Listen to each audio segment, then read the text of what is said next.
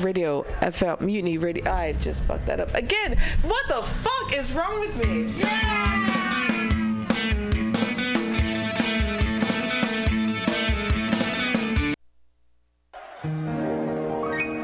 Bombs are flying, people are dying, children are crying, politicians are lying too. Cancer is killing, Texaco's spilling. The whole world's gone to hell, but how are you? I'm super! Thanks for asking. All things considered, I couldn't be better, I must say. I'm feeling super, no, nothing bugs me. Everything is super when you're... Don't you think I look cute in this hat? I'm so sorry, Mr. Cripple, but I just can't feel too bad for you right now, because I'm feeling so insanely super that even the fact that you can't walk can bring me down. He's super, thanks for asking. All things considered, he could be better, he must say. I'm super, no, nothing bugs me.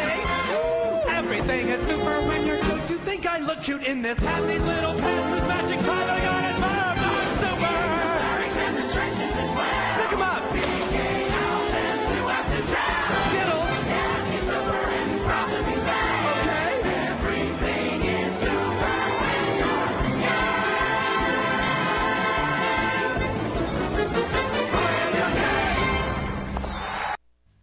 And welcome to the Weekly Review. It's Roman. It's Friday, July 15th, 2016.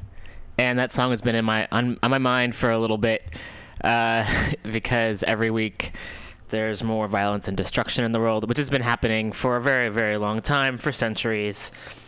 And I feel there's some folks who maybe were not aware of it, some people who are, and how do we cope? And other people who recognize that, yeah, this is the world we're living in, and how do we make things better? How do we stop the destruction that's happening? I like the idea of finding the good that's out there and the beauty in the world, while still recognizing, yeah, there's a lot of things that are messed up, and how can we change that, and how do we celebrate the good things that are happening? So that's a goal that I have for the show, and just for my life in general. It doesn't always come out, and oftentimes when one is sharing the news, there's a lot of really depressing and enraging things that are happening, and how do we balance those things out?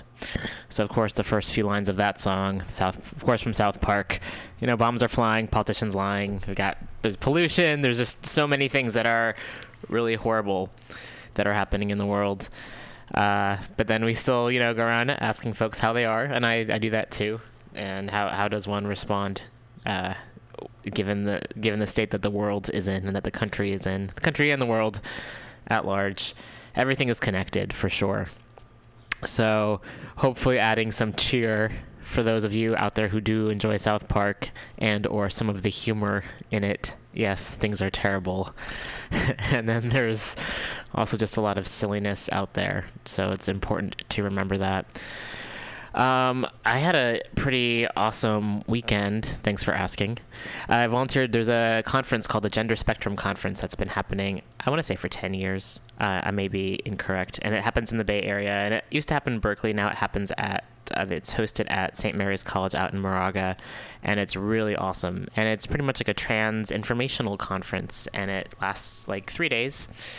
And I volunteered. Shout out to Bobby Griggs, who connected me with them a few years ago, and I volunteered just signing people in, and I hadn't been back in a few years, and then this year I volunteered with youth, with trans youth and youth who have siblings who are trans, and it was a really awesome experience. And just being around young people who are so, I guess, open to the world and curious, and also just very aware of how things are, and very intelligent, and in terms of their own identity and the identity of their siblings, and very caring, really kind of made me feel a lot better about the world.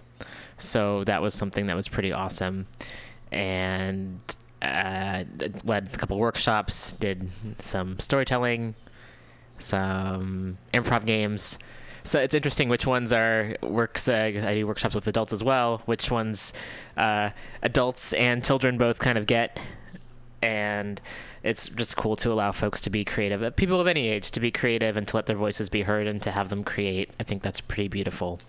So I wanted to start off the show on a positive note like that because there are good things happening, and I guess the idea that what's the world that we're leaving for the kids, if there will be a world left. We don't know that there will be, but it's nice to know that there are folks out there who get it and youth out there who are self-aware, and that makes me happy as someone who kind of didn't really feel comfortable enough or aware enough to, well, maybe I was aware, just didn't feel comfortable enough, maybe that's the key word, to really begin discussing my gender identity in detail until I was a little bit older. It's awesome to meet these kids who knew at a very young age and felt they were able to verbalize it, and to have the folks that they're with be able to listen. I think that's really incredible and awesome. So just important that that's happening, and a reminder that there are good things happening in the world. Now let's get to the bad things. Just kidding. We got some positive news stories, of course. There are some good things happening in the midst of the violence that continues to happen, systemic violence, of course. But I wanted to start off on a positive note. Sometimes I start the show with positive news stories. Well, this one's not positive, but I clicked on it. So in improv, there's a saying, there's no such thing as mistakes. And that's, you do something or you say something incorrect or you say something silly, and then you can play with it for a little bit, and then it kind of leads you off into another world. And I believe in that too, in other aspects of life as well. This idea, you have to be perfect, you have to do things a certain way, and that's not really very fair because we're always misstepping. And why not kind of play around with that and explore that a little bit? So it's going to start off with a positive news story. And I guess this can be positive in that it's exposing the truth. So here in the Bay Area, there's a mass transit system called BART. Most folks who are, I think, even out of the Bay Area are aware of it. And this article comes from SFGate. BART admits halting cell service to stop protests. And that's pretty fucked up. And you can find this on SFGate. And the article was written by Michael Kamanatuan. Yeah. And this is from a few years ago. This is 2011. And I think it's important just to recognize what's in place, because if this has happened before, it very well may happen again. Move to disrupt protesters' plans blasted as violation of free speech. And I'll read the first. It's a pretty short article, but I think it's important just to recognize how the structures that are in place will work with one another to suppress people. That's not a positive thing. It's just true. BART's shut-off of subterranean cell phone service in its downtown San Francisco stations may have prevented a protest Thursday, but it sparked accusations Friday that the action stifled free speech and smacked of the kind of government intrusion employed by Middle East dictators.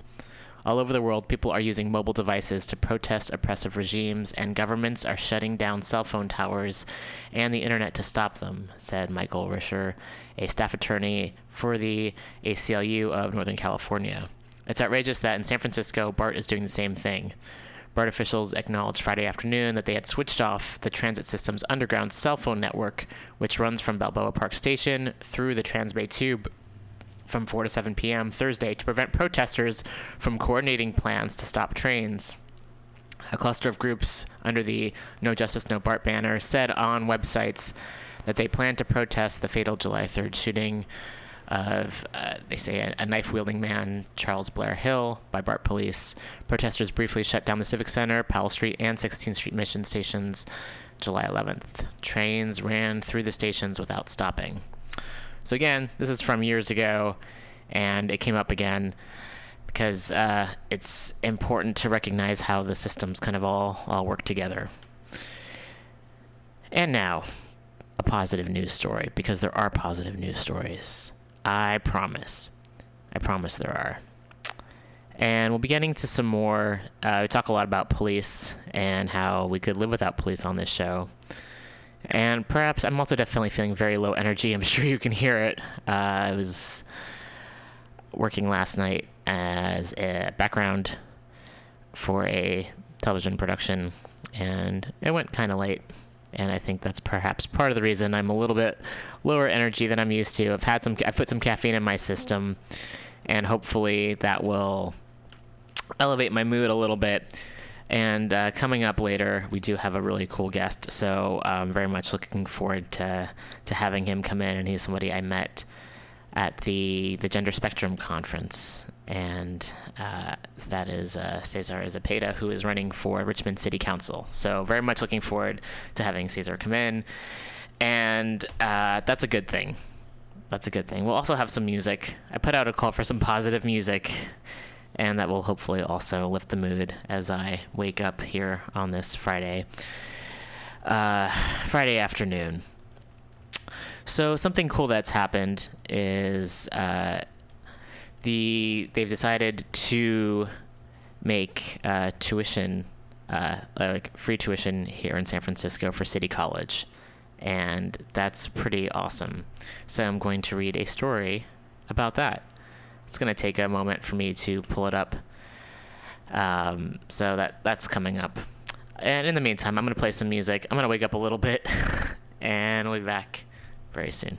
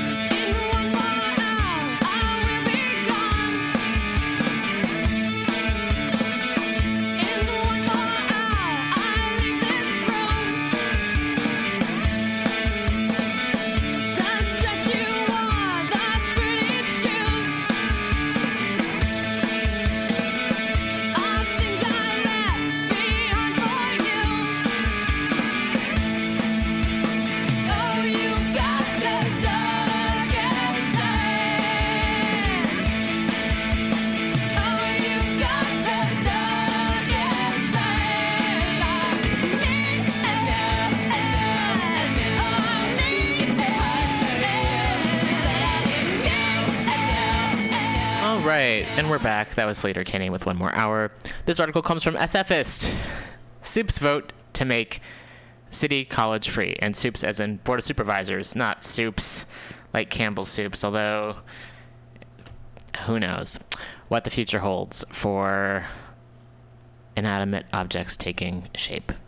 I'm pretty exhausted, as you can tell.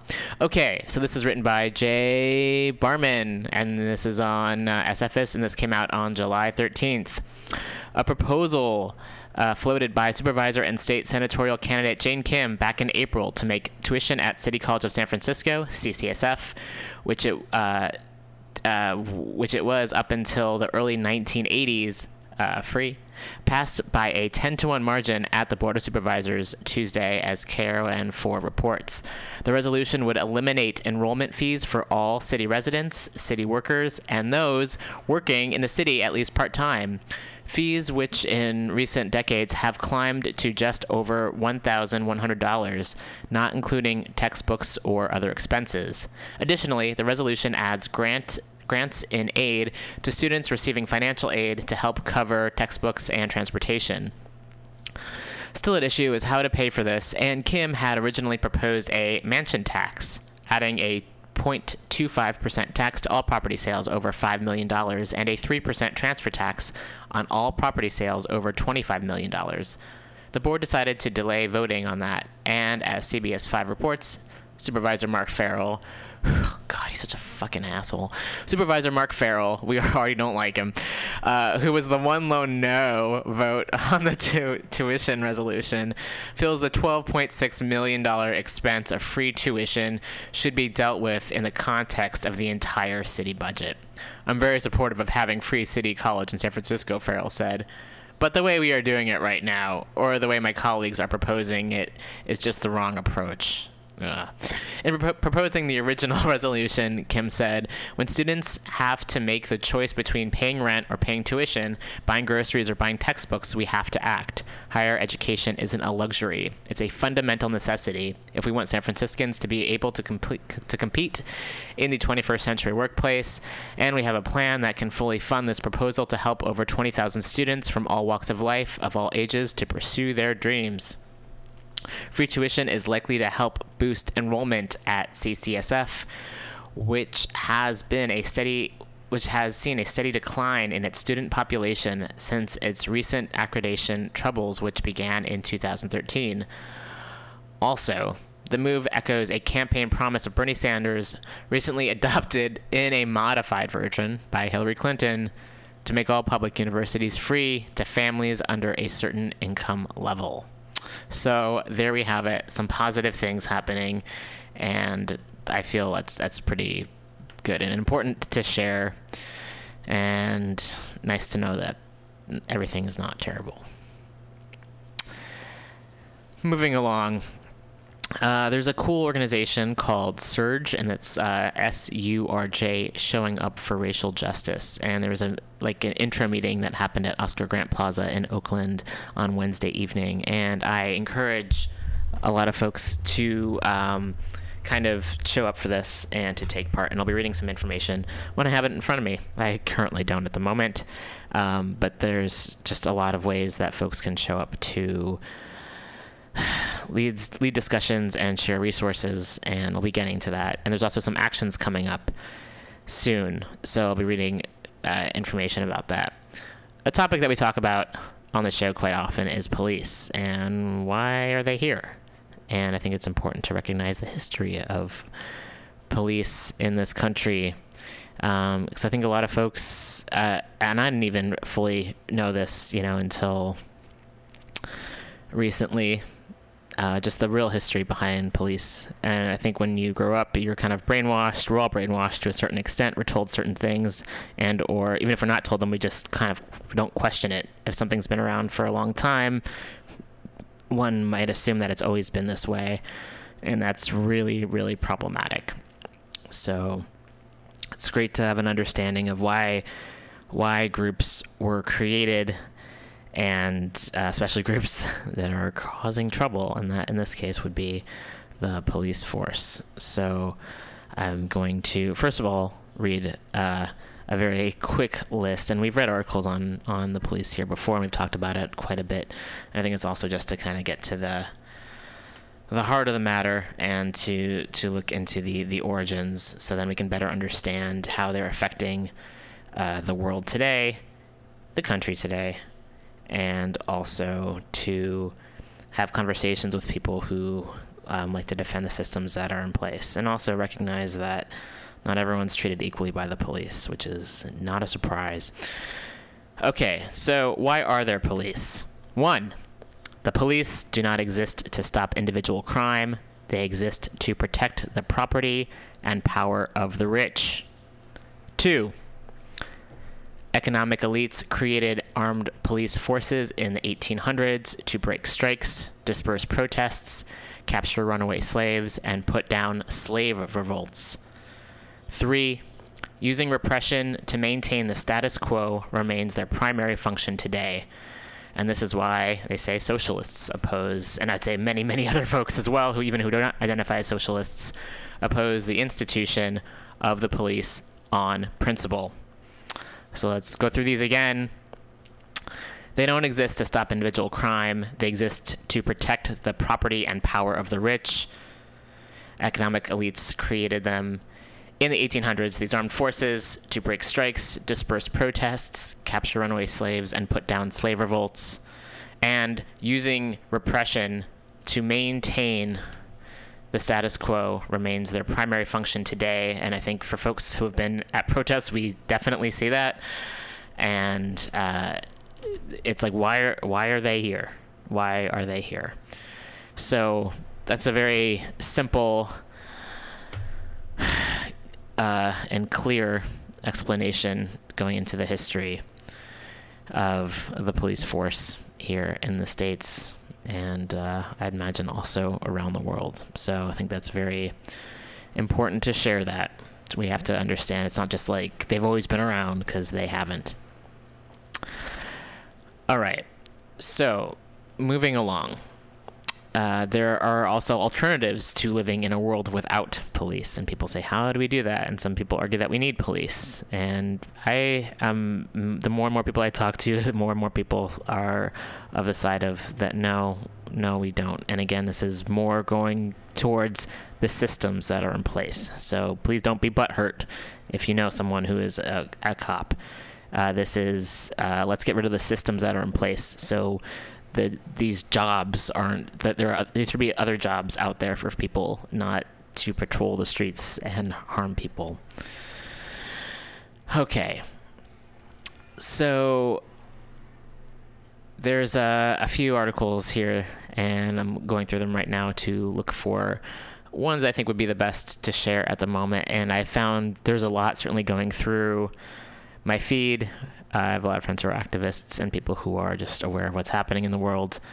And there are also, it's becoming more and more mainstream. So there even was an article in Rolling Stone magazine recently about how we could live in a world without police. So just recognizing how more and more people are kind of waking up to this, I think, is a really good thing. So that is something that is positive. And the article in Rolling Stone is called "Policing is a Dirty Job, but Nobody's Got to Do It. 6 Ideas for a Cop-Free World." And I'll just read a little bit about this here, and I'll get to some more articles.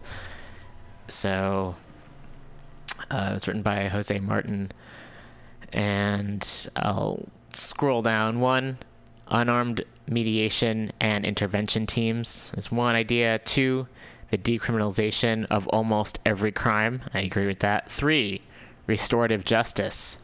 4, direct democracy at the community level, and that's a big one. 5, community patrols, which can go either way. 6, mental health care.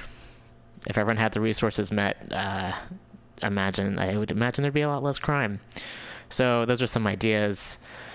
And moving along, there's also an article, and we're looking to talk to the author of this at some point in the future. Hopefully they'll be able to call in.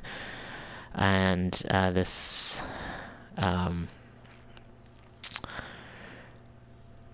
comes from, here we go. We're bringing it up here. And one moment. I oftentimes wonder what it would be like if this show hadn't quite evolved as it had, and instead of doing news, I just played music or just joked about things. I don't know what would happen. I would imagine I might be a little bit more carefree, and I guess I could always just come in and play music, and I've got a lot of respect for folks who choose to do that. It's just even if I'm feeling down, I feel the least I can do is read some stories here about what's happening. So this comes from Truth Out, 10 Lessons for Creating Safety Without Police. And the authors of this came out on July 14th, Tasha Amezcua, Ejeris Dixon, and Che J. Renee Long. And this is for Truth Out. And this is an op-ed, and you can find this on our Facebook page if you want to read it in full. How can we create safety collectively? How can we challenge hate and police violence by using community-based strategies rather than relying on the police? For the past 10 years, the Safe Outside the System SOS Collective, an anti-violence program led by and for lesbian, gay, bisexual, two-spirit, trans, and gender nonconforming, LGBT, STGNC people of color, POC, in central Brooklyn, New York, specifically Bed-Stuy, Crown Heights, and Bushwick neighborhoods, has been working to answer these questions. After a decade of organizing, the 3 SOS coordinators, founding coordinator Ejeris Dixon from 2005 to 2010, the second coordinator, Che J. Renee Long, 2010 to 2014, and the current coordinator, Tasha Amezcua, from 2014 to the present, co-wrote this piece to share the lessons we've learned over the years. We also asked SOS members from the past 10 years about their reflections on our successes, struggles, and our hopes for the future. We write these lessons for all the people seeking to address violence and envision safer communities. 1. Cultural work is a crucial organizing strategy. From its onset, our members have included activists, organizers, artists, and cultural workers, dancers, musicians, playwrights, actors, singers, poets, performers, artists, healers, etc., and many people who see themselves at the intersections of these identities. However, it took us time to integrate people's passions, fully utilize each other's skills, and create a collective culture and value system that allowed us all to be seen and heard. We knew that cultural work was necessary to build community, create our vision of safety, and to make space for healing. Yet we struggled with the question of what our priorities were and where cultural work fit into those priorities. SOS members who identified as artists and cultural workers refused to let organizers deprioritize art and healing, and consistently reminded us that cultural work is not a footnote or an addition to make an event more interesting. Instead, these members showed us all that art and cultural work can allow us to vision, strategize, educate, heal, and organize with our full selves. Organizing that integrates cultural work transforms people's perspectives in a way that is often deeper and longer lasting than organizing alone. After many meetings and challenging conversations, we began to build cultural work into our organizing strategies, events, and community-based curriculum. We created a step team to engage and excite new members as an outreach strategy. Our annual Bed-Stuy Pride includes visual artists, performers, healers, and vendors to bring our full communities together. This conversation still continues today and not without tension, but we keep growing and learning new ways to communicate across our perspectives and passions. 2. Organizing for community safety must include an analysis of gentrification. The Safe Neighborhood campaign began at a time when Bed-Stuy was still mostly a low-income Black community. Our campaign relied on small businesses agreeing to become safe spaces that would open their doors to people fleeing from violence and uphold our principles of using transformative justice strategies to address and reduce violence. As the campaign progressed and built relationships with more community-based businesses, the neighborhood also changed in less subtle, more abrupt ways. Soon, the question of gentrification took center stage in our campaign development, as well as in our outreach and base building. Gentrification and increased policing of LGBT, ST, GNC, POC disrupted our existing community safety networks, pushing out our safe spaces. We met this strong socioeconomic force with study and research, developing a timeline for the average lifespan of a small business and finding new ways to engage locally owned small businesses. We began to invest in long-standing institutions such as schools and churches and explored ways to engage them in the campaign. This work continues today. As a mixed collective of people born and raised in Bed-Stuy and transplants, we have honest conversations internally about how to support the local community together with our money, energy, and time. 3. Our work exists within a legacy, and we are just a small part. Over time, we've noticed that safety exists in relationships, and wellness exists in culture. In this moment of rapid displacement, we continue to identify LGBT, GNC, POC cultural workers and support them in strengthening, deepening, and intermingling roots with LGBT, GNC, POC in our neighborhoods. 4. Are we a quote-unquote real collective? The struggle to create a practical and visionary structure. The SOS Collective is structured as a collective of intergenerational lesbian, gay, bisexual, two-spirit, trans, and gender nonconforming people of color. Members lead the collective's organizing, political analysis, strategy, and a staff person coordinates the collective, ensuring resources, coordinating logistics, maintaining structure, and supporting members' leadership, development, and political education. There is a hierarchy inherent to the structure, as staff is paid and members are not. And while at times we had the resources to temporarily hire members, we still weren't able to fully compensate their labor or address the power dynamics between members and staff. Since its founding, SOS staff and members constantly assessed whether decisions were informed, collective, not coercive, and held true to the values of member leadership, transformation, community accountability, and collectivity. We also had conversations where members discussed and defined which roles the staff members should hold and how those roles were in the service of the collective's progress. The power of collective is that there's been no burden on any one person or a few people to have an answer. When we have all contributed, prioritizing survivors and most impacted folks, we have learned about and from each other. We have learned to talk to each other, and we have had the remarkable opportunity to grow, heal, and transform together. This way, we built safety and wellness in our communities that was more robust, dynamic, and informed than any single one of us could create. 5. Internal accountability must be a foundation for community safety.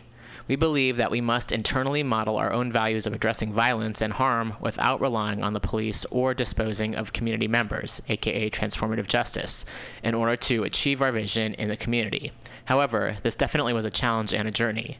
When SOS started, we were all working with limited resources. The staff was part-time and often volunteering 15 hours a week of unpaid time, and many of the members were volunteering 5 to 10 hours a week of their time. Our community is made up of survivors, and they need us to be consistent to maintain trust. To ensure that we were as accountable as possible to our own communities, we developed agreements around how we would share responsibilities and had rotating members who would check in on our tasks. Through these ever-evolving structures, we were able to collectively work towards internal accountability. At times, internal accountability has been harder and more painful than just navigating our tasks and commitments. We've had experiences of members who have harmed other members or the collective as a whole. We've had conflicts and disagreements so deep that we permanently lost crucial members. Yet, through having transparent and challenging conversations, we've built some structures for addressing harm internally and keep revising and adjusting them to ensure that they stay useful and relevant. We continue to build internal accountability processes that center and are led by those most impacted to support the boundary, safety, and wellness needs of all folks involved, including those who have caused harm. We also encourage and support our members in holding community accountability processes outside of nonprofit structures due to the limitations of nonprofits and legal liability for mandated reporting. 6. Grappling with cultural capital, fame, and ego. Ego and fame often get in the way of community accountability and transformation, privileging people with more status or capital in the community, allowing folks with more power to avoid accountability. Early on, we knew that building community-wide transformation required humility, and that our work was ineffective and useless if it was only built by one of us. We actively worked to build safety, trust, and love in our collective, so folks felt safe enough to leave their egos at the door, which helped maintain access for everyone. One way we disrupted the impact of ego and cultural capital was to encourage and support our most impacted and newer members, Black, Indigenous, youth, elder, disabled, homeless, femme, fat, trans, gender nonconforming, and long-term resident members to take leadership and visible roles. We also worked to use our collective fame and visibility as a resource. While we started out as a relatively unknown project, over time we began to receive a great deal of praise for our work. We are not in movement work to become QT, POC, queer and trans people of color famous. And we always knew that on the ground in our neighborhoods, QT POC famous wasn't neighborhood famous. Over time, we learned to use fame as a resource to strategically to leverage our work and to give momentum to our political vision. At times we did this well. At times our humility or desire to get visibility as a collective as opposed to individuals meant that we were left out of critical movement conversations or that other organizations took credit from the work we created. Out of these experiences and our values, we have learned how to use cultural capital in a different way. Those of us who have a lot of cultural capital now work to use, redistribute, disrupt, and ask questions about the use of these resources for the service of the entire collective and community. 7. Base building and relationship building are the cornerstone of all of our work. Base building, outreach, relationship building, whatever you call it, you gotta do it. In the beginning, we spent the majority of our time actively building relationships with LGBT, ST, GNC people of color in Central Brooklyn. We recognized early on that the only way we could ensure that we had the support we needed to build lasting community safety strategies was to have deeply connected networks of SOS members and allies. Base building was a unifying factor for our collective members. It was the skill that everyone learned and worked on together. It was the project that we never deprioritized. It's still the glue that keeps us connected and accountable to our communities. 8. Beyond winning or losing, we have each other. The thing about doing this kind of anti-violence organizing is that sometimes it was difficult to identify moments of victory. And we have a caller on the line, so I'm going to patch in the caller. Hello, you're on Mutiny Radio. Hello? Okay. Lost that call, so moving back. The thing about doing this kind of anti-violence organizing is that it was sometimes difficult to identify moments of victory. There was often not a picture-perfect moment of the contract being signed or the person in power conceding to the community's demands. What was more prevalent was prevention. On a good day, we prevented a community member from being harassed. On a bad day, we comforted a mother who had lost her gay son to hate violence. We did a lot of celebrating when the good days came, sat in the joy of altering the story, wrote down what conditions and strategies contributed to our victory. Of course, loss was also prevalent. On the bad days, we did a lot of sitting with one another, sometimes in silence, sometimes with music in the background, and let ourselves just feel sad without needing to immediately fix it. And it was okay as long as we were feeling sad together. 9. Clear, simple language builds trust and community. The collective began at a time when terms like community accountability and transformative justice were newer terms, and most people were still figuring out what they meant. We didn't entirely know what they meant, but we knew that violence was happening and that we couldn't rely on cops to intervene. We spoke to people in the community with the language we knew would be most understandable and relatable, and saved the more complicated terms for the panels. It was important that anyone who was affected by hate violence in the community could explain what we did to others. Over time, as these terms grew in popularity, many people would name our work saying, "Oh, what you're doing is transformative justice." And that was fine with us as long as we continued to use language that makes sense to the people in the community. And 10. We must show up hard for each other, all of us, including ourselves. We need to build a revolution, a movement that fits all of us. For us, this meant if we were making ourselves unwell so that the community could be well, or if we were sacrificing our personal relationships so that we could nurture community, or if we're not ensuring that our movement spaces were accessible, then we were not building a sustainable movement. In SOS, we worked to celebrate when members needed to take space or assert boundaries. When we celebrated and supported each other practicing sustainability, we were building a liberation we can each survive. In her poem, Who Said It Was Simple?, Audre Lorde asked, "But I, who am bound by my mirror, as well as my bed, see causes in color as well as sex, and sit here wondering, which me will survive all these liberations." Lorde here pointed directly to the intersection of disability, race, and gender that prevented her from participation in movement spaces. The question of which me will survive reminds us to build movements that are inclusive of folks at the periphery of the margins we already occupy. Over the last 10 years, we have learned the hard way that building community safety is complex. The experience of collectively creating safety has forever changed us. We still believe that our communities can address violence without the police, and that LGBT, GNC, POC communities have long histories of doing this work. But we still have so much to learn, skills that need to be transferred and supported. Our overall takeaway is that people who work to create community safely need to be willing to grow, change, and sometimes be wrong. Our ability to be flexible enough to grow with the changing conditions of the neighborhood and the needs of our community keeps our work relevant, vibrant, and useful. Our lessons are not unique, but we hope that you will find them useful to create safety within your own communities, that you feel empowered to challenge violence within your community, and that our movements will continue to reduce state control over our bodies.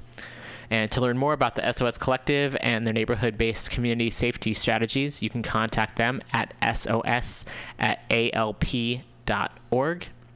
And that ALP is the Audre Lorde Project. And the piece includes contributions from Eugene Carrington, Tarina Crespo, Danielle Asanapour, Yvonne Fly Onakami, Guinea, and I apologize for mispronunciation. Lisa Feliciano, Susana Hernandez, T.K. Lambert, India McKnight, Sal Munoz, Joseph Reeves, Noah Richard, MJ Santiago, Daku Utah, and Yalini Dream. And this is again from Truth Out. And you can find this at thetruthout.org. And again, you can contact SOS Collective at sos@alp.org. I'll be playing some more music, and we'll be getting some requests in later for some music. And then we'll be back with some more stories, and then our guests at 1 p.m.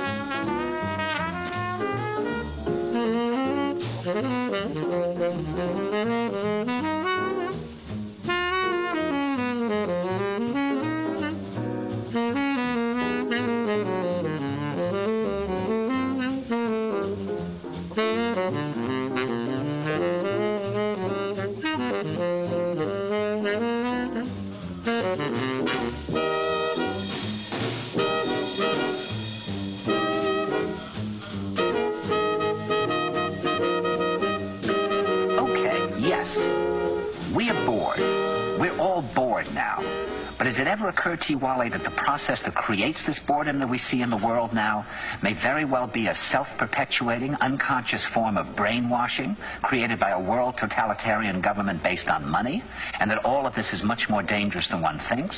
And it's not just a question of individual survival, Wally, but that somebody who's bored is asleep, and somebody who's asleep will not say no? See, I keep meeting these people. I mean, just a few days ago, I met this man whom I greatly admire. He's a Swedish physicist, Gustav Bjornstrand, and he told me that he no longer watches television, he doesn't read newspapers, and he doesn't read magazines. He's completely cut them out of his life because he really does feel that we're living in some kind of Orwellian nightmare now, and that everything that you hear now contributes to turning you into a robot. And when I was at Findhorn, I met this extraordinary English tree expert who had devoted his life to saving trees. He just got back from Washington, lobbying to save the redwoods. He's 84 years old. He always travels with a backpack because he never knows where he's going to be tomorrow. And when I met him at Findhorn, he said to me, "Where are you from?" And I said, "New York." He said, "New York, yes, that's a very interesting place. Do you know a lot of New Yorkers who keep talking about the fact that they want to leave but never do?" And I said, "Oh, yes." And he said, "Why do you think they don't leave?"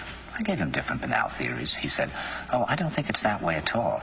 He said, I think that New York is the new model for the new concentration camp, where the camp has been built by the inmates themselves, and the inmates are the guards, and they have this pride in this thing they've built. They've built their own prison, and so they exist in a state of schizophrenia, where they are both guards and prisoners, and as a result, they no longer have, having been lobotomized, the capacity to leave the prison they've made, or to even see it as a prison. And then he went into his pocket and he took out a seed for a tree and he said, this is a pine tree. He put it in my hand and he said, escape before it's too late. See, actually for 2 or 3 years now, Chiquita and I have had this very unpleasant feeling that we really should get out. That we really should feel like Jews in Germany in the late 30s. Get out of here. Of course, the problem is where to go, because it seems quite obvious that the whole world is going in the same direction. See, I think it's quite possible that the 1960s represented the last burst of the human being before he was extinguished, and that this is the beginning of the rest of the future now, and that from now on there'll simply be all these robots walking around, feeling nothing, thinking nothing, and there'll be nobody left almost to remind them that there once was a species called a human being, with feelings and thoughts, and that history and memory are right now being erased, and soon nobody will really remember that life existed on the planet. And welcome back to the Weekly Review. That was a clip from My Dinner with Andre. It's been making rounds around the internet as from 1981, and clearly that's happened. So earlier in the show, I mentioned SURJ, which is Showing Up for Racial Justice. I want to read a little bit about this organization because folks really need to get involved. SURJ is a national, and this is SURJ. SURJ is a national network of groups and individuals organizing white people for racial justice. Through community organizing, mobilizing, and education, SURJ moves white people to act as part of a multiracial majority for justice with passion and accountability. And I have a flyer here for the San Francisco Committee of SURJ Bay Area, although they are located across the country, and you can check them out if you type in SURJ. Showing Up for Racial Justice.org, and there they have a map of different cities and different states, and if you don't see one in the place you're from, you can start your own. So if you're here in San Francisco, you can join us the second Monday of every month from 6:30 to 8:30 p.m. in the back room of Alley Cat Books, and that's at 3036 24th Street. Again, that's the second Monday of every month from 6:30 to 8:30 p.m. the back room of Alley Cat Books at 3036 24th Street. You can find SF SURJ on Facebook, facebook.com/SFSURJ. You can email us, I should say. Us, right? Us. All right, email us, SF Committee SURJ, and that's SFCOMMITTEESURJ@gmail.com. And again, for nationwide SURJ, showing up for racialjustice.org. And I'm going to read a few events that are coming up. Upcoming solidarity action steps for racial justice here in the Bay Area. July 11th to the 15th, that's this week, Renters Rise Up, 30K in 5 days challenge. You can find them at us at cjjc.org. Next Sunday, July 17th, from 9:30 a.m. to 6:30 p.m., Stop Urban Shield Canvas in Pleasanton. You can email pleasantonsunus@gmail.com to attend. Next Tuesday, July 19th at 5 p.m., there is the Oakland City Council meeting to support #RentersUpgrade by Protect Oakland Renters. Sunday, July 31st from 3 p.m. to 5 p.m., Shout Out Their Names, Town Hall to take action against state gendered violence in California.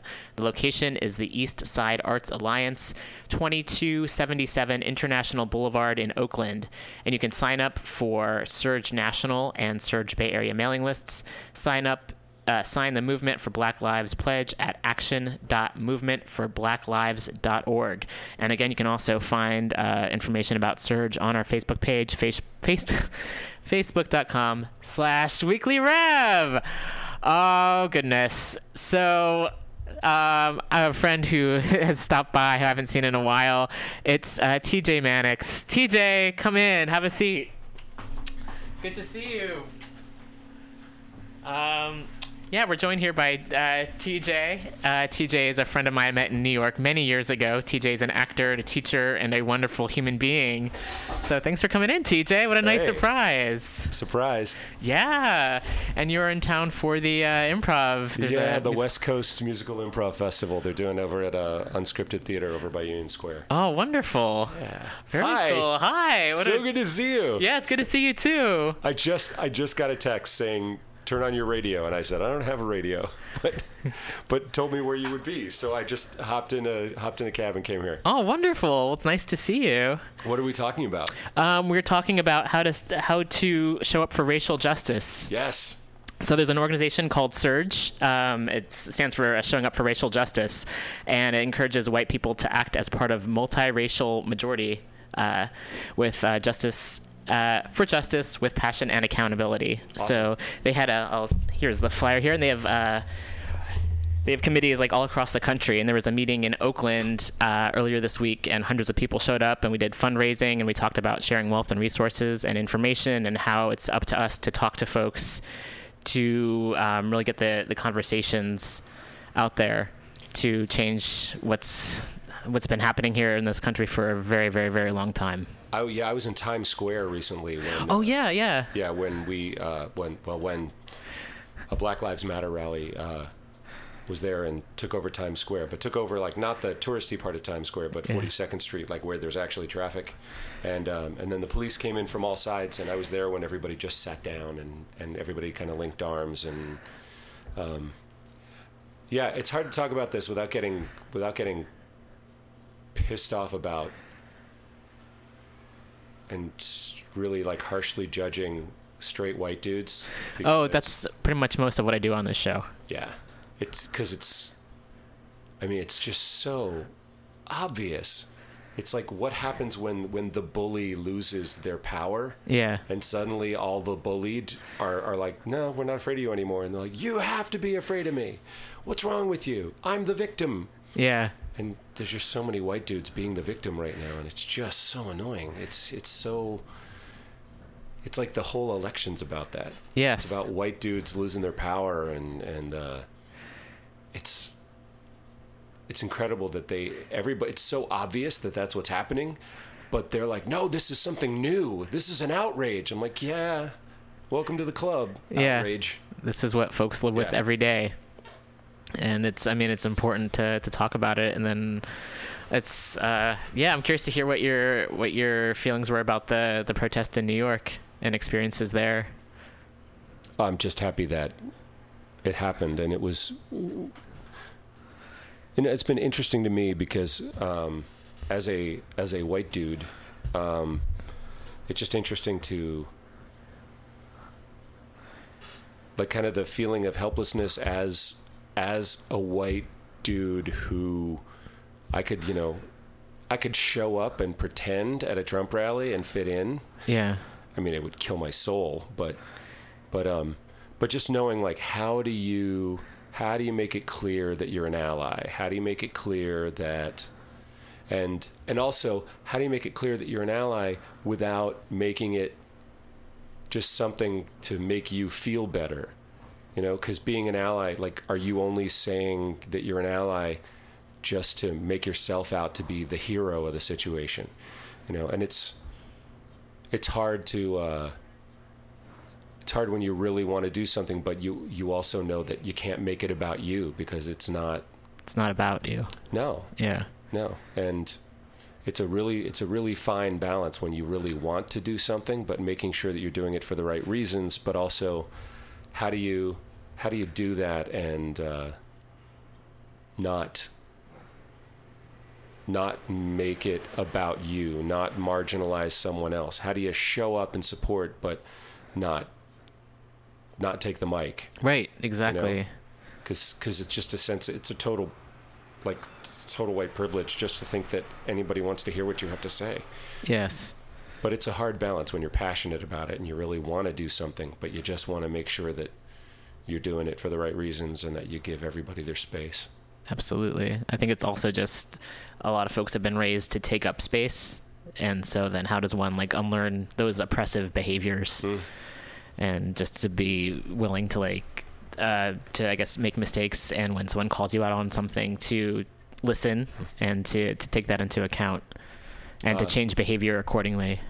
Just, I wonder, anyone out there who has recently accused a guy of mansplaining and watched the frustrated fury of, and I'm like, well, that's what you did. Yeah. I know you hate the word because white guys were brought up, and most men were brought up with a sense of entitlement and a sense of power, and when somebody dares to not acknowledge your privilege, it's amazing to watch people just crumble or turn violent because they just can't function because they've never had to deal with that before. Yeah. It's and it's what has to happen though. Yeah. So, I mean, I look forward to more of that. It reminds me of the conversation that's been going around in the comedy. I've been kind of stepping away from comedy for a while just because I can't deal with a lot of the... It's hard being that funny. Oh, yeah, I'm hilarious with my jokes about despising law enforcement and violence. It's a real, people just can't stop laughing about it. Yeah, don't let Roman get away with that. Roman's actually very funny. Yeah, I can be. It's just that when people say, "Oh, it's things are too PC now," and the counter argument is that no, like you all have always been really offensive, and like with the jokes that are misogynist and homophobic and racist and classist, now people are just finally beginning to feel comfortable to speak out about it. Yeah. So. PC culture. I'm like, because it reminds me of, I'm old enough to know what happened when, it's what happened with disco. Because disco was empowering to gay men and people of color. Yeah. And all of a sudden, white dudes from all over the country were taking disco records and crushing them, and running them over with steamrollers. And I remember in like middle school, elementary school, people would it was a thing that little kids would make fun of each other if they listened to the disco station. And it's so clear looking back on it, like that was freedom and empowerment, and you were finally seeing people from those communities. Yeah. And the backlash was so angry and violent and homophobic, and the whole disco sucks movement was just, it was white dudes being pissed off because somebody was feeling powerful and it wasn't them. Wow. And it's amazing to just see it happen again, and how many ways that they can turn it around to make themselves the victim. Yes. Hello, war on religion. Come on. Yeah. Yeah. I go to meetings where I plan on my attacks on religion. Right. Organized religion can be an amazing, supportive, beautiful thing, except when it's not. Yep. Yeah, absolutely. Yeah, it's interesting to see how people are reacting to when they're questioned, and they get very, very defensive about it. So that's interesting about disco, though. I was born in 1980, so I kind of... Oh, that's adorable. Yeah. I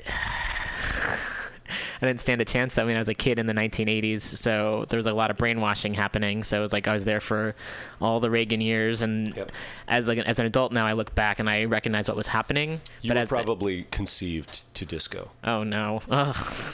Hey. I mean, I I'm sorry, did you not want to talk about your parents having sex on the radio? I wasn't planning on that today, but I guess... Oh, I'm sorry. I should yes and. I didn't get the rundown. I literally walked in off the street. It was pretty cool. It was a really lovely surprise. Yeah, and it is nice to bring some levity, because I do come in here and read stories, news stories, and it gets heavy, and I feel like that's the very least I can do, is to if I have these resources to come in and share what's happening in the world. And so it is nice to find humor in the world. I need to tell New York City that you're doing this right now. Oh, okay. Hi, New York City. I miss you. Oh, good. The sound picked up on the... Oh, wonderful. Yeah. Yeah, I do miss New York. And I feel like I am able to keep track of what's happening just based on social media, and I see protests and events that are happening. So I definitely feel connected, more so than I would if I were not connected online. And it's awesome just to see the parallels too of like what's the events that are happening here and the protests that are happening here. So like folks shut down like the freeway last Thursday in Oakland, which was very cool. So there was like over 1,000 people on the freeway. It's great. So, and there's also just been in Atlanta and also in Minneapolis. One thing that folks did at the meeting earlier this week was just to raise bail money for folks. Like, over 40 people were like arrested Wednesday morning in Minneapolis. That's a great thing for people to do. I hadn't even thought about that, about raising bail money. Yes. So many people, people that are arrested, and even if they're arrested falsely, they're arrested for no reason. Yeah. Still, to be able to pay the bail for people that are actually out there on the front lines doing the work and putting themselves in harm's way to try to make a difference. Because there's some people that really care but are like 9 to 5ing it. Yes, yeah. Not me. I care. I'm just not 9 to 5ing it. But yeah. Wait, is it at Mutiny Radio? I think Mutiny Radio SF is our. Are you talking about Twitter wise? Yeah. I believe I'm not huge on Twitter. It's Mutiny Radio SF. Yeah. Got it. All right. Yeah, and we'll be having someone. Are you able to stick around for a bit? Yeah. Wonderful. Is somebody coming in? I was at this gender spectrum conference, I was volunteering with like trans youth, which was really cool. Yeah. And so. Because you used to be one. I used to be one back in the day. Because now you're freaking old. Yeah. Now I'm just ready to retire. Where's my 401k? Just kidding. I have never had a 401k. I can't imagine myself. I'm so proud of you for knowing that word. I do. So I met this awesome guy who's calling in right now named Cesar, and he is running for Richmond City Council, and he's an openly gay person out in the world. So we're going to speak to him. I don't know where Richmond is. Oh, Richmond's in the East Bay, and it's where I grew up. Awesome. Yeah.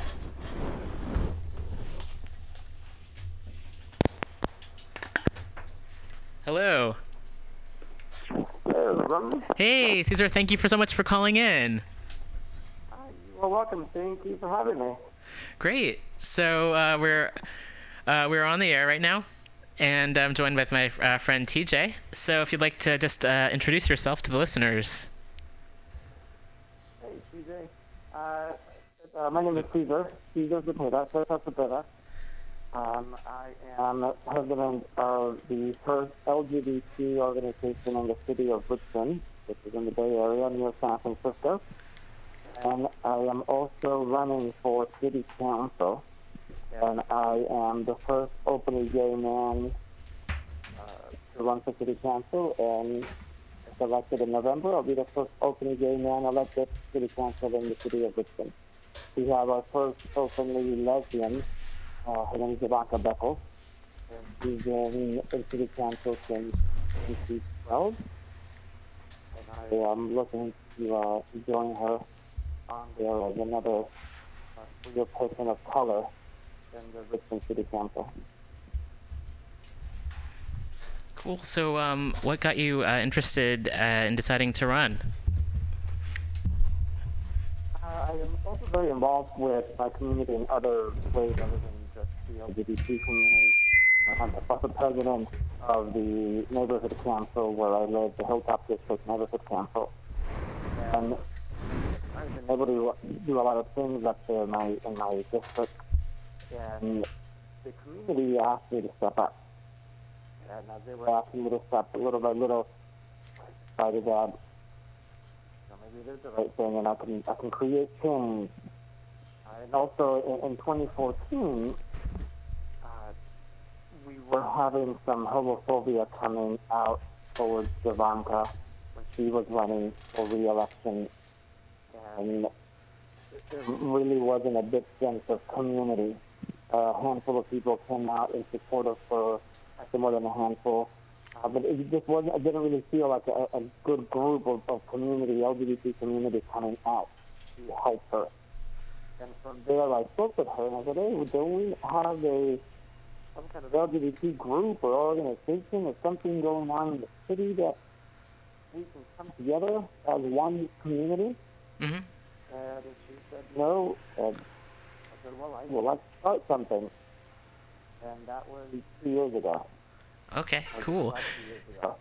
So a combination of that, combination of me getting involved in my district, to just step up a little bit more and be able to help out more. Great. So just having a little bit of trouble hearing you, so if you're able to speak up a little bit, that would help. Oh, sorry. Oh, thank you. That's awesome. So but for folks who are in Richmond and in East Bay, what can they do to support your campaign? If they would like to get involved, they can go to my website and sign up to become a volunteer. They can put up lawn signs or window signs if they don't have a lawn. They can come out and help walk precincts, make phone calls, get the word out. My website is Cesar Cepeda, which is CESAR ZEPEDA.com. They could also find me on Will you Facebook say it under again the same name. for people that just ran to get a pen? Will you say the name of the website again for people that just ran to get a pen? Yes. So the website again is CESAR ZEPEDA.com. So CesarCepeda.com. And that's Cepeda with a Z, not a C. Cool. Thank you. So do you have like mentors or folks who have helped you out along the way or inspired you? Yes, mentors and people that have inspired me all along the way. One of the most recent one, his name is Gabriel Quinto. He is the first openly gay man elected to city council in the city of El Cerrito. Oh yeah, I went to high school in El Cerrito. Oh yeah, so yeah. He's your council member there now. Very cool. So he ran in the last election and won, and he became the first openly gay man. And he's been my mentor through this process. And, all throughout since I was growing up, other people that I've looked up to, Harvey Milk, MLK, there's just, the list is just very long. I'm very big on LGBT history. Yeah. And I was able to learn a lot about our leaders that came before me and, anyone else now. We all walk on other people's shoulders and all their hard work. Yes. And we're just moving our community forward still. Yeah, absolutely. And I'm sure you will also inspire many other folks to come out and to do this work. Hopefully. Then if we inspire, if I'm able to inspire, if I'm able to help someone out. Yeah. The coming out process is very difficult. Sometimes coming out and you're also a person of color is even more difficult. Yes. I'm Latino, and with my parents, or especially my father, was very homophobic and closed-minded, very macho. So it was very difficult. And I know that in the black community, the Latino community, and other minority communities, coming out is just a huge no, and it's a huge slap in the face. I did an interview on the TV show 10%, and a friend of mine came up to me, and she was telling me, she's like, I have cousins that are gay, and I know they're gay. They bring their roommates over. And I know they're not their roommates. I know they're in a relationship, but they just don't come out. Yeah.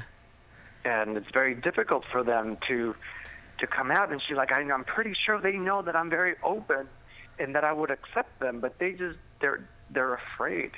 Even in the Bay Area in 2016, people are still afraid to come out and be themselves because of what other people might think of them or say of them. And we have to get to a place where we no longer have to come out. If you see someone there that's different than you, you just learn to accept them. Yeah. There's really nothing else that we can do. Yeah. Somebody looks different. Don't go out and judge. Don't try to put them in a box. Yeah. The LGBT community, we're so diverse within our community. The alphabet, as some call it. Don't try to go in there and put people into one letter. Yes. And then you also get the knowledge of learning about gender and sex. Two different things. Sexual orientation, gender, sex, It's very complex.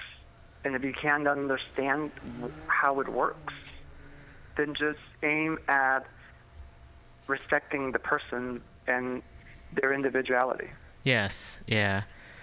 It's interesting how often sometimes people talk about the behavior, like as opposed like that behavior, or like call it like a lifestyle choice, when it's not really a choice. It's really just people being out living their lives, and the way that people scrutinize each other, I feel it's just very, just like the trying to understand their line of thinking. It feels very, it's just difficult to get to that place where someone could be judging someone else just based on them being happy or them being who they are, their authentic selves. Cesar, I think you make a great point also. I think you make a great point about looking out for everyone else in the community when you talk about the alphabet, because I think sometimes it's like when you're the kid that's picked on, you look for the kid that's weaker than you are so that you're not on the bottom. So you look for that other person that could possibly be more misunderstood or more picked on than you are, and whether that is someone who is gay or lesbian, not necessarily being understanding of someone who identifies as bisexual or as trans, or I'm figuring out what pronoun to use with different people, and I at my very advanced age, I can look at it and say, I can look at it laughingly, and I need to be understanding of that if someone uses the pronoun they, it might not make sense to me, but I need to respect that everybody in our community needs that same understanding that somebody once gave you to help you get through. And I see you doing that in the way that you're talking about the community. Thank you. And you bring up the right word, understanding. Right? It's, if you look around, and if somebody else's life, whether they have a different pronoun than you believe they should have, whether they are loving a person that you believe shouldn't be loved, or whatever it may be, it's respect and it's understanding. And if that person is not hurting you in any way, I don't think it should matter too much or anything at all what that other person does to make themselves happy. Absolutely. At the end of the day, we're all looking for happiness. Yes. And we all find happiness in different ways. And it just has to get to the point where just accept. Don't question, just accept. Yeah. If you see somebody smile, don't ask them, oh, why are you smiling? Are you smiling because you're a boy, or are you smiling because you're a girl? Are you smiling because you're straight, or are you smiling because you're gay? You know, you're smiling. And with so many things going on in the world today, it is very difficult to smile sometimes. Yeah. And if someone's able to go through life and still have a smile at the end of the day, let's praise it. Let's help it out. Yeah. There's some young person that is always going to need some help trying to figure themselves out. And we have to stop questioning that person and help that person just be happy. Our lives are short, and some are shorter than others. If we always question everything, we're living our life for the wrong reason. And I say this having already come out, and I've been out for many years. I came out in 2001. So it's a lot easier, and I know that. It's a lot easier said than done. You know, in 2001 when I was coming out, or even before then, it was very difficult to accept myself. It was very difficult to understand me. So that's why I go out and I tell people to try to understand others. Yeah. Because us trying to come out in whatever part of the alphabet we're in, we're having a difficult time accepting ourselves. Yeah. And it's not a choice. You know, I never woke up on September 15, 2001 and said, today is the day that I'm going to lose my family. And I'm going to choose that. Yeah. Now, that wasn't a choice. And I'm sure most people that come out never choose to go through some type of darkness sometimes for some of us when we're coming out. Not everyone. Some people are getting a family that's more understanding at times. But it's not the same for everyone. Can I ask about the date? Because it was 4 days after 9/11. It was. Because you talk about the bad date. Timing all around, and I'm yeah. not the best for timing sometimes. And the reason it happened then is because of September 11, that tragic moment or event that happened. I was in my room. I was living at home still, and I was in my room, and my father comes in, and he says, "I want you to quit your jobs." And that day I wasn't working because everything's closed that day. You know, people are still mourning. Right. And he says, "I want you to quit your jobs." And they would always tell me that. And I used to be the associate producer for a public affairs show on KQED and NPR and some other shows. And he thought that was making me gay, or that could potentially be making me gay. One time I did a show, actually I did 2 shows about coming out, and it wasn't about me coming out. It was just in general, and it was during Pride. And it just happened to be that I was questioning, so I was using that as like a learning experience. Oh, yeah. To figure myself out through that. Yeah. And he found some books about being gay in my backpack. And I was like, I also have books about witches because I've done shows about witches. You're not asking me if I'm a witch. You know, why are you asking me if I'm gay? So, I said, why are you so focused on that? And he said, well, I don't want you to be gay. And I said, okay, what if I was? And he said, well, you will have to leave. And I said, I guess I'll be leaving. And he said, you have 2 hours to leave. And I said, it's okay, I'm already packed. Because I can feel it. I was able to feel that this day was coming much sooner than I thought it was going to come. And I was a pack rat. And I used to everything put under my bed. If somebody gave me a leaf, I would store it under my bed, as a memory. I used to have a lot of pictures, and I started throwing everything away prior to that day because I knew that if I had to leave, I wasn't able to take everything. So I packed this little black bag, and I had it next to the door.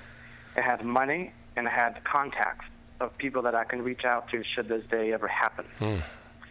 And that day happened, and my bag was there.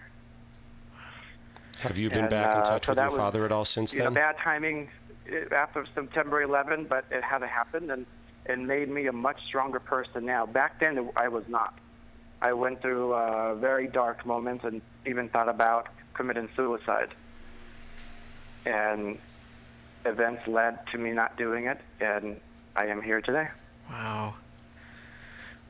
When we're happy you are, and your city's going to be better off because of it. Yeah. Thank you. Thank you for sharing your story, though. Thank you for sharing your story, because there's such power in storytelling, and there's such power in, whether you come from a religious background and you call it testifying, or whether it's storytelling, because no matter where we are with this whole internet age and with electronics and social media, the gay community, or the alphabet community, is one that it's a tribe. Yeah. And it's growing up around the campfire and learning from your elders and learning from those that tell their stories. And the fact that you're on here right now telling your story, if that reaches one person, that's amazing. And even your political mentor, the fact that he's there still while he's in a position where he can make a big difference politically, the fact that he's still looking out and mentoring other people is just something that's such a crucial part about our community. Because otherwise, it's hard to find that. You don't grow up with it. And when you make a personal contact that says, hey, you're worth it, and you're a good person, and I care about you, and I'm there to help you out, that's amazing. And you bring up a good point, too, the history. And speaking with our elders, I don't think we do that enough in the alphabet community. Yeah. We a lot of us forget history, and I love LGBT history. I read books all the time, and I tell people about, I quiz people on LGBT history. And I noticed that not a lot of people know it. And it's sad because we start taking things for granted. Yes. And it wasn't that long ago. It was in the 90s that being homosexual was removed from the book of medicine as being an illness. Yeah. So And being transgender is still listed as an illness. Yeah. We just can't forget that it wasn't that long ago. We have to keep fighting, but we have to remember the past so that we know where we're going with the future. And also, usually we talk more about gay men, right? That's usually when you think of someone in the alphabet community, you think of a gay man. But we have to realize that our community is much more than a gay and a man, and the spectrum is so broad. Yep. And with the Richmond Rainbow Pride, which is the organization in Richmond, we had our second Pride event this year. At our first Pride event, I made it a point, and it was right before the whole bathroom controversy around the country was going on. And I let my board know, I said, hey, we need to put up signs that make these restrooms gender neutral. Yeah. And they were looking at me like, these are small steps, right? Because when I went in, we created this, I was like, I want to put a pride flag at every pole in the city. Yeah. They're like, small steps, the city is not ready, we're not ready. We're not ready. That was what I heard is, we're not ready, slow down, we're not ready, slow down. And, okay, so we didn't put a pride flag on every pole, but putting the bathroom signs was a big deal for me. Yeah. And I said, we have to put those signs up. And then even within our own board, who's all LGBT, one of them said, well, what bathroom are the girls going to use? And I looked at them and said, that's the whole purpose. We have to teach each other. The whole purpose of gender neutral is you don't have to choose which one to go to. Yeah. You just go to the one that's vacant. Yes. You got to pee, you go pee. Yep. And if someone's already peeing there, you go to the other one. Yep. Yeah. And you wait in line if they're both full. But you don't have to make a choice. You just have to go pee. Yeah. And anybody out there who's in Richmond should realize, like, you're obviously you're an advocate for everybody. You're looking out for people who are underserved, and the fact that you're coming in there and able to have the foresight to make a change like that is fantastic, because you obviously, I don't know you personally, but I know that you're already looking out for people who don't have protection, who don't have simple necessities that you need to just live with dignity. Well, thank you for that. But I can't take all the credit. I learned from friends. I didn't come out knowing everything. And it took a friend of mine to come out as trans and to teach me and to show me, for me to learn. And what I am trying to do is to pass that baton, because in high school, in elementary school, in college, most of us are not taught the gender spectrum. Yeah. Oh, they're God, not no. taught about sexuality and sensuality and all these other things. So we have to learn it with our friends. We have to learn it by reading our own books. We have to learn it by going out there. And this person is the one that shaped my mind and opened up my mind to realize there's a lot more out there, and if I just focus it on one or two letters of that alphabet, then there's no way that we're really picking up our community. Our community has never been picked up by just one. It's been by many. And usually it's been by the many that have been unwanted. Yep. Because if we bring it back to Stonewall, if we bring it here locally in San Francisco to to Compton's cafeteria, it wasn't always the gay man in the front. It was a trans woman of color. It was, yes. right? And we have somehow removed that from our conversation and our history.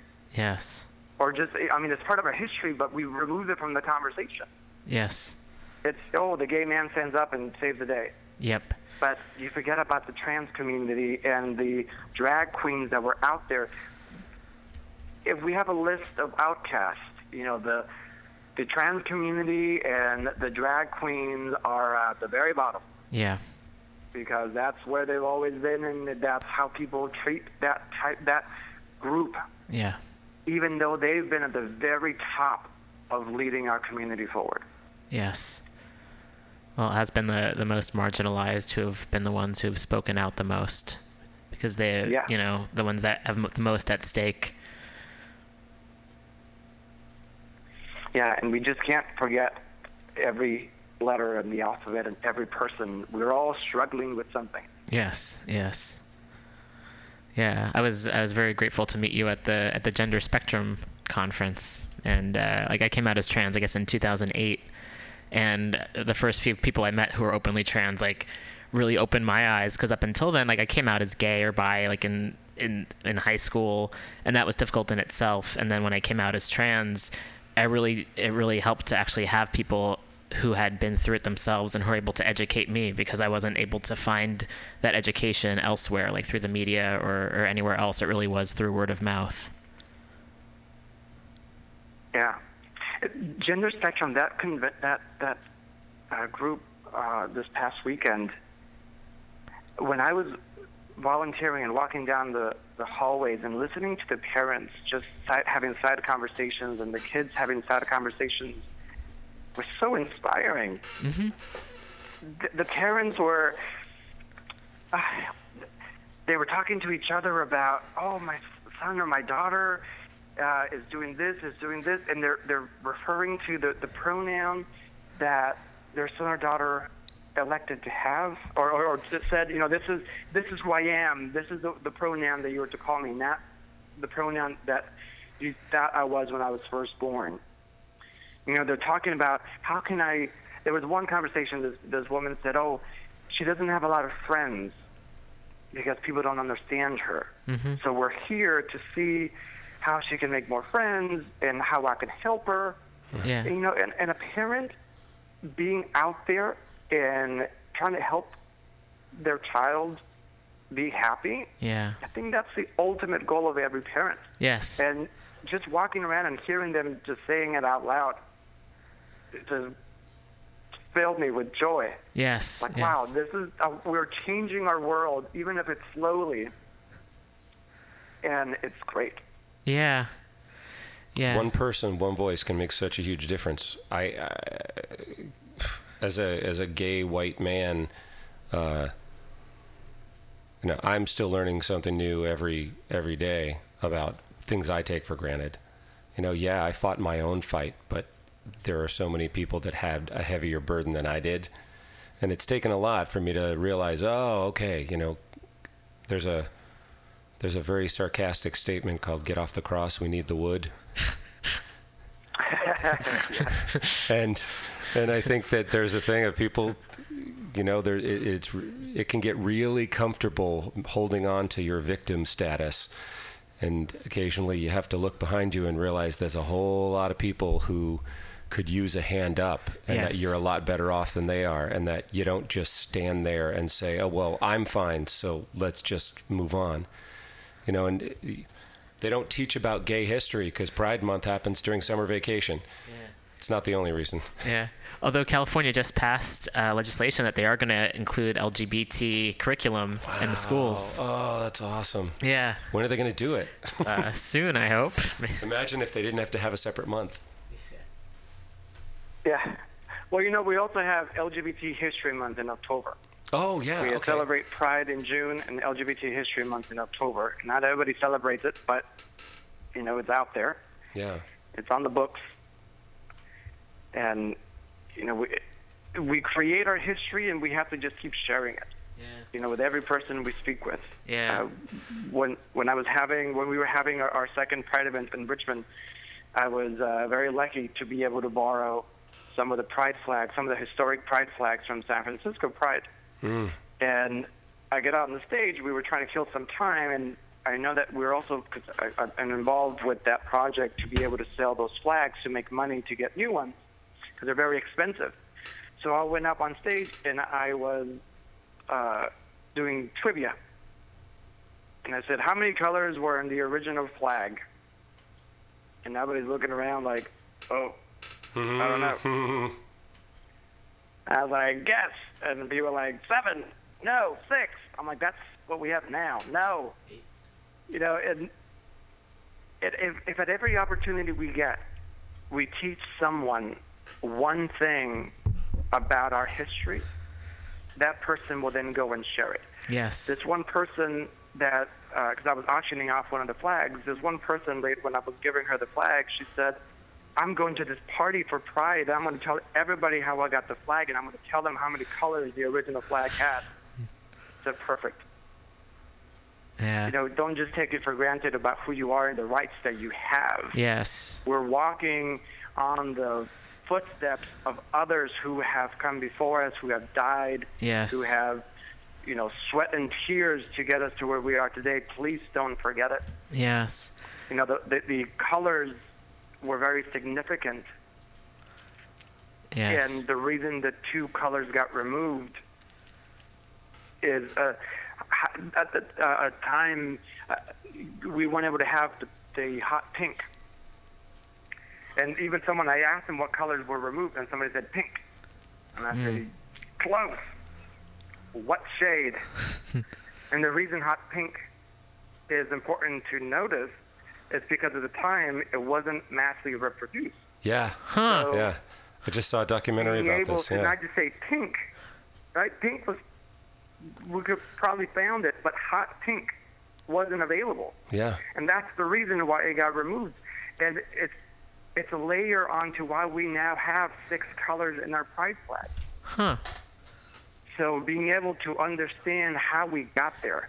I remember when we were fighting Prop 8 in Doma. And I remember marching, and it was a handful of people marching down Market Street to City Hall.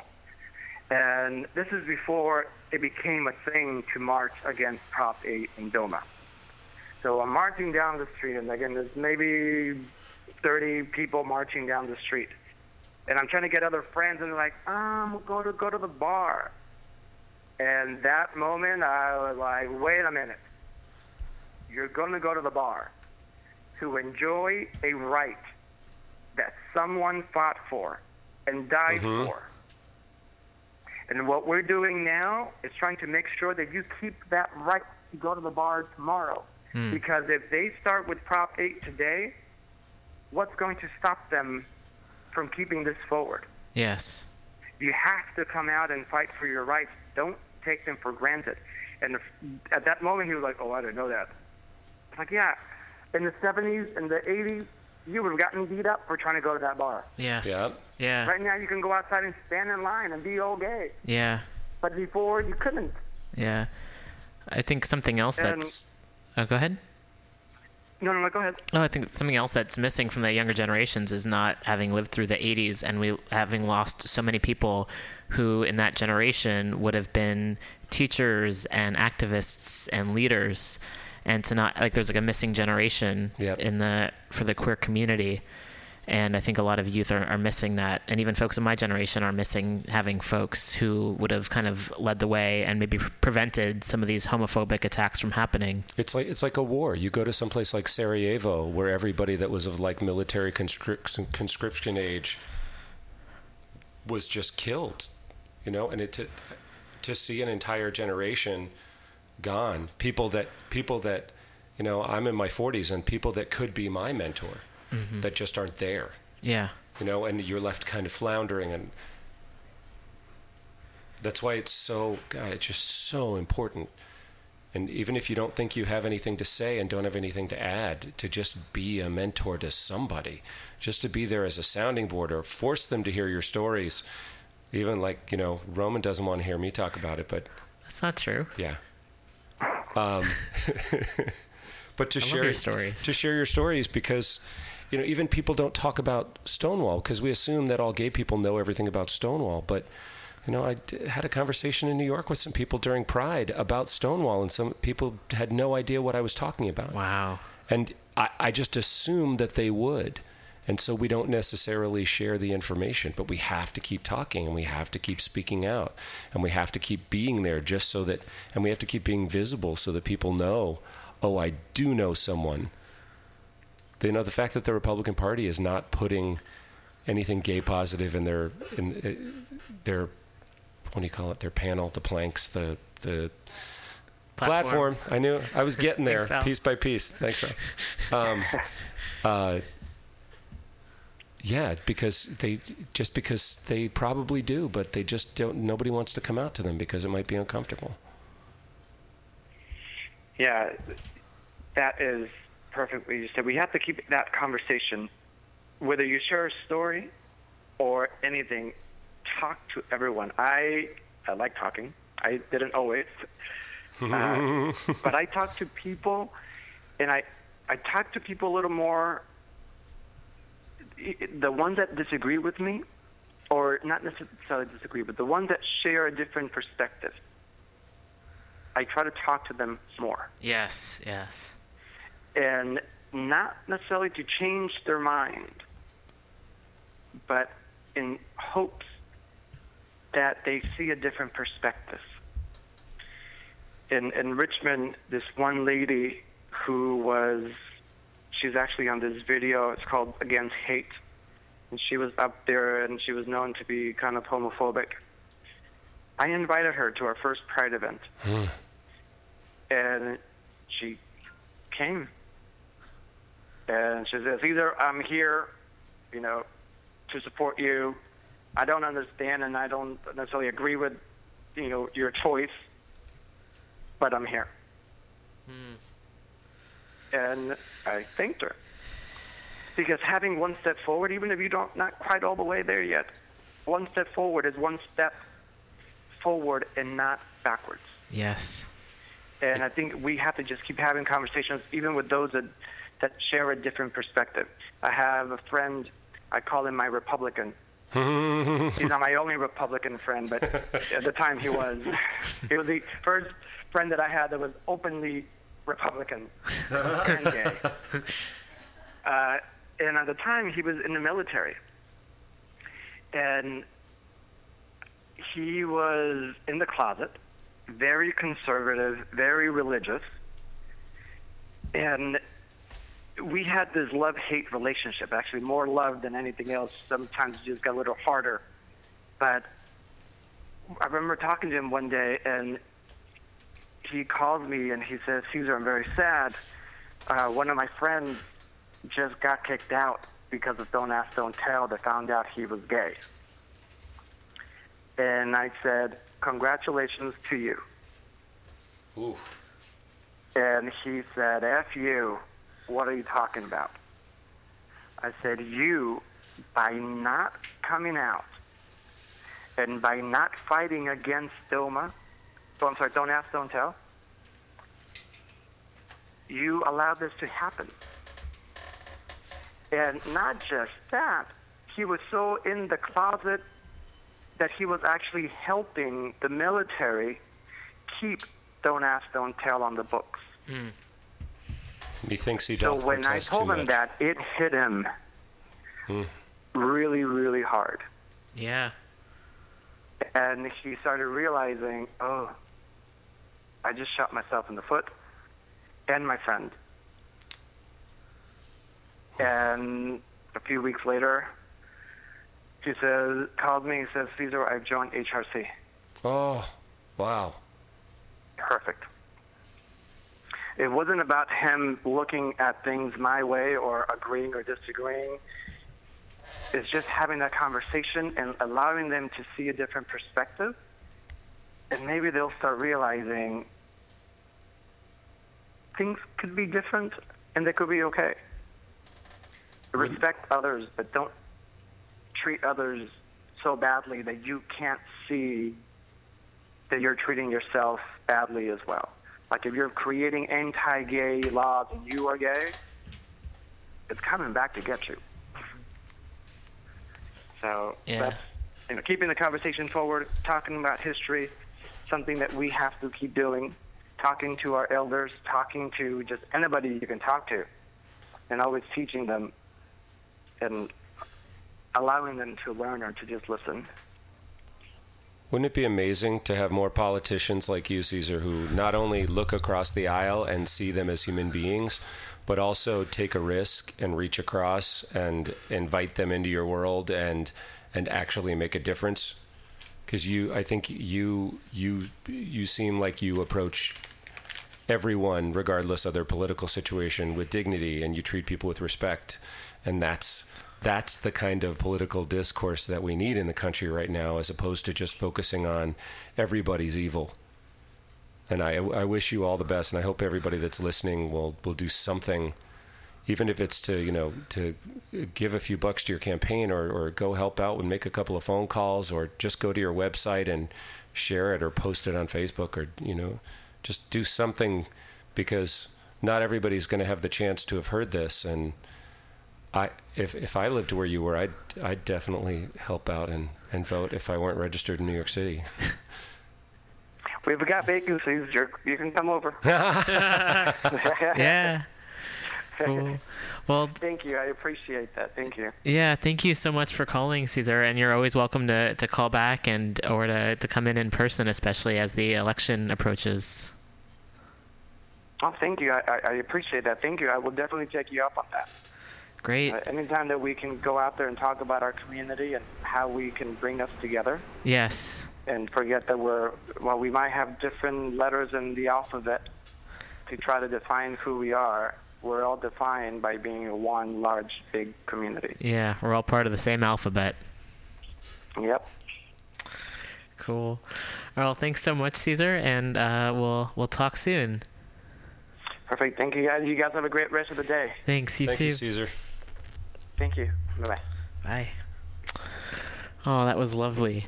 So we're going to be closing up the show in a little bit. It's going to play some music, and then we'll be back in a moment. And here is a request of a song called Generals and Majors by XTC, and thanks to Brandon for requesting this.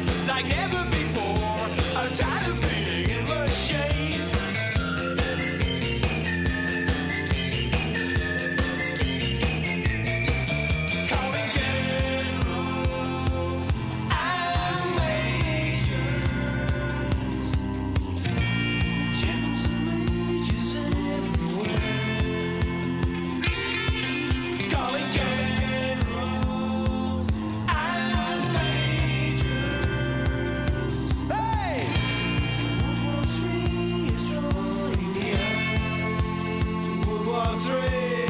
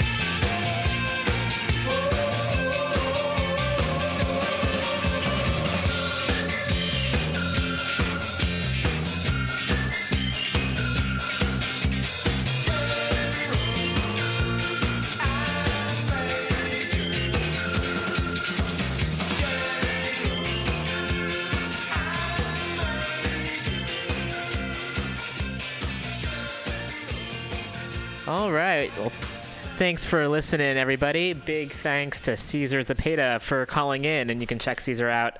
He's running for Richmond City Council.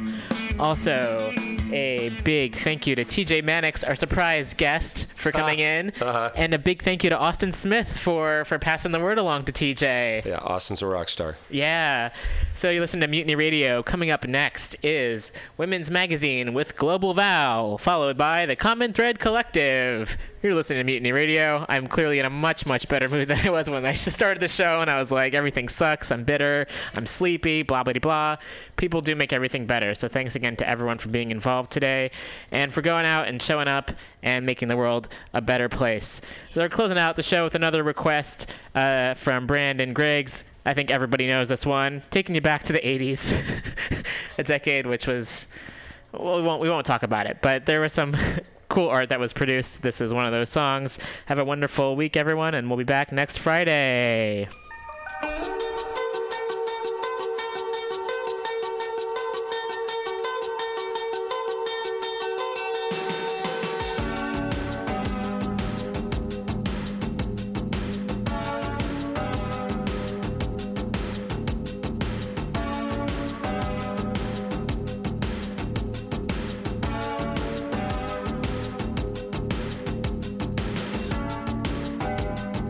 Welcome to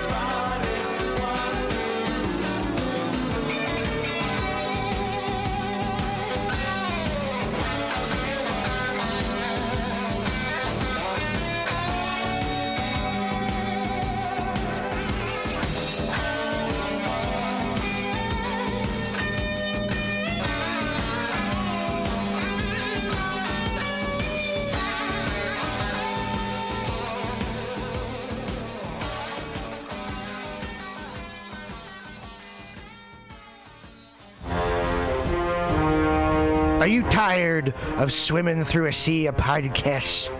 Are ye on a raft without a paddle? Well, gather around me, sea dogs, and get aboard me pirate ship as we set sail for the seas of MutinyRadio.fm. From there, you can captain your own pirate ship as you sail through over 44 different shows for all of your listening pleasures. They've got live comedy to small business advice, LGBTQ friendly to sports, vinyl to gutter punk. MutinyRadio.fm has the best programming the internet ocean has to offer you. I bet my peg leg on it, or I ain't scurvy shit-faced McRat.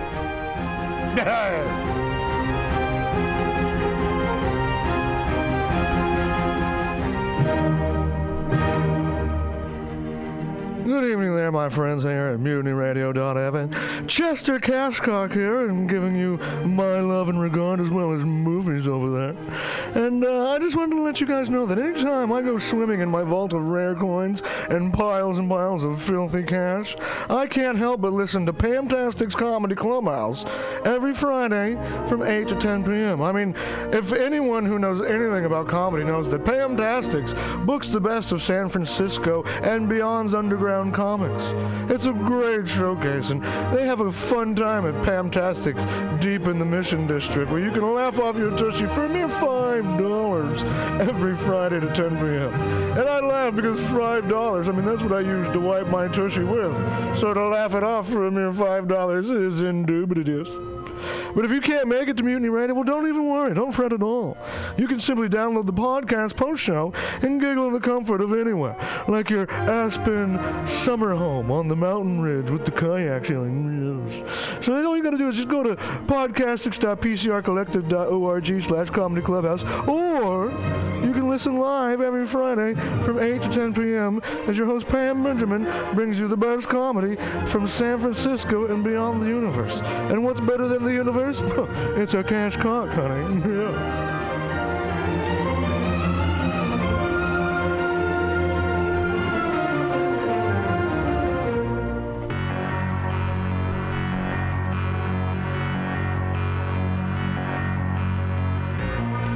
Want to go to Burning Man, but you don't have the right goggles, costume, or attitude? Visit 20 Mission Hive at 2415 Mission Street between 20th and 21st in the heart of the Mission District. Easily accessible by BART, this collective of unique artists and vendors has eclectic handmade clothing, leatherwork, artisan jewelry, antiques, crystals, and there's even an amazing florist. Whisper Pirate Ship to your 20 Mission Hive vendor for a special 10% discount on the coolest, most original items in San Francisco. That's 20 Mission Hive with 8 vendors, and like them on Facebook at 20 Mission Hive. 20 Mission Hive for awesome events and updates.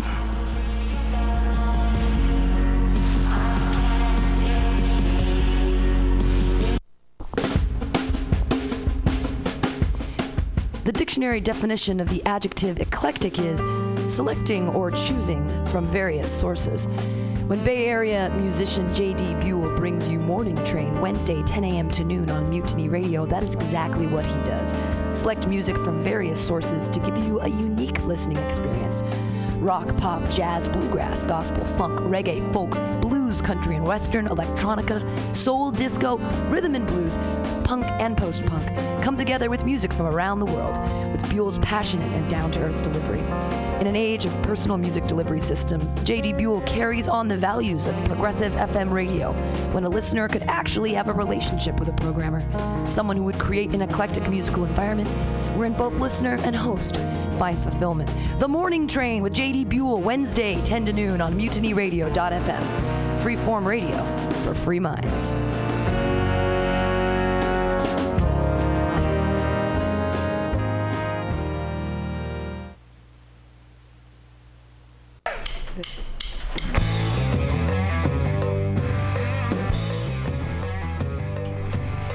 you need an awesome and underground space for an event? Look no further than MutinyRadio.fm. Our 30-seat flexible space can accommodate your acoustic band, birthday party, comedy show, dance party, karaoke super fun, theater event, fundraiser. If you think it, we can do it. You run the door and promotion, we run the sound, space, and podcast.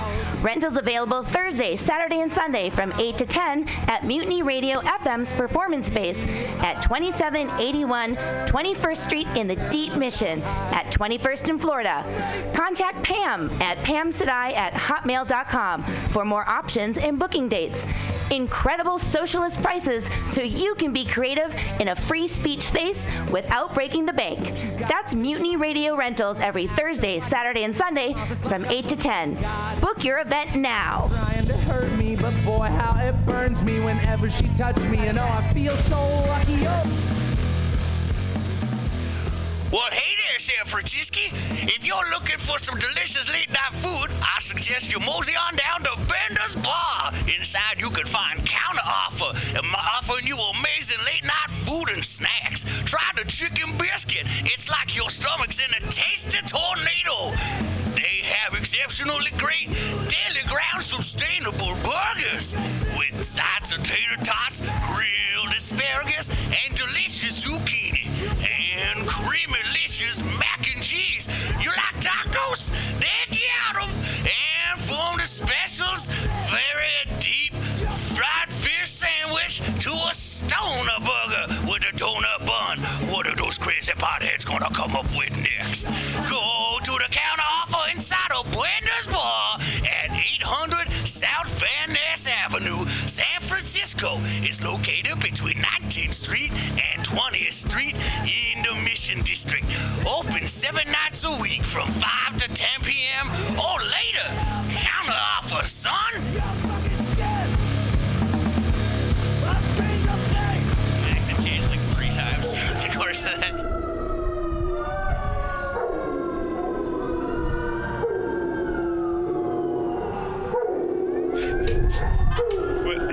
This is dog's food.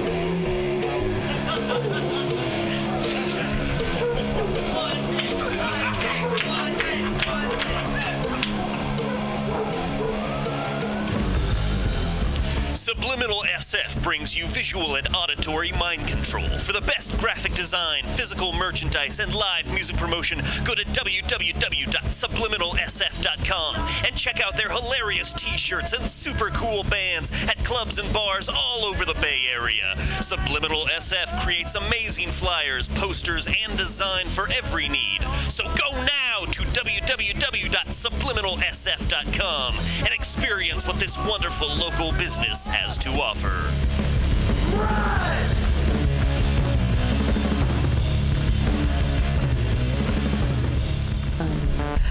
Oh, happy hour. What could be happier than 23 comics doing jokes for each other and at a radio listening audience? Puppets, kittens, unicorns, porn maybe?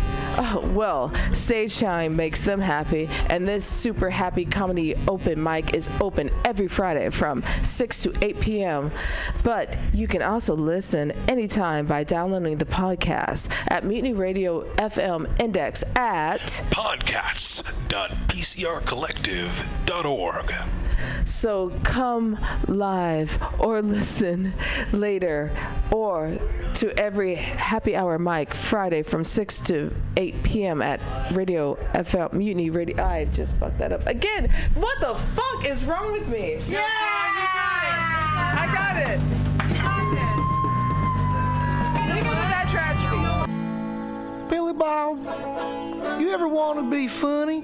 Well, my dogs think I'm funny, Daryl. Well, I mean, you ever want to be, like, in front of an audience? Like, other than, like, squirrels, dogs, and dead peasants? Well, shoot. From time to time, I've given it a thought or two. You know, if you go to Joke Workshop, there's more than 2 peoples paying attention to your jokes, and they ain't even gonna be jerks about it. Daryl, are you serious? I can get people to listen to my jokes? And they'll even say nice things to you before they tell you how to get improvements. No way. What is this dag-nabbit thing called? It's Joke Workshop. Joke Workshop? Yep, every Monday, 6 to 8 p.m. on the Mutiny Radios. So you're saying I could tell my jokes every Monday from 6 to 8? That's what I'm saying. It's the Joke Workshop Mondays, 6 to 8 p.m. at the Mutiny Radios. Yahoo!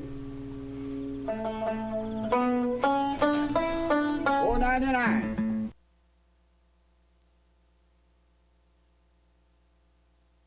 On to California. Jonathan,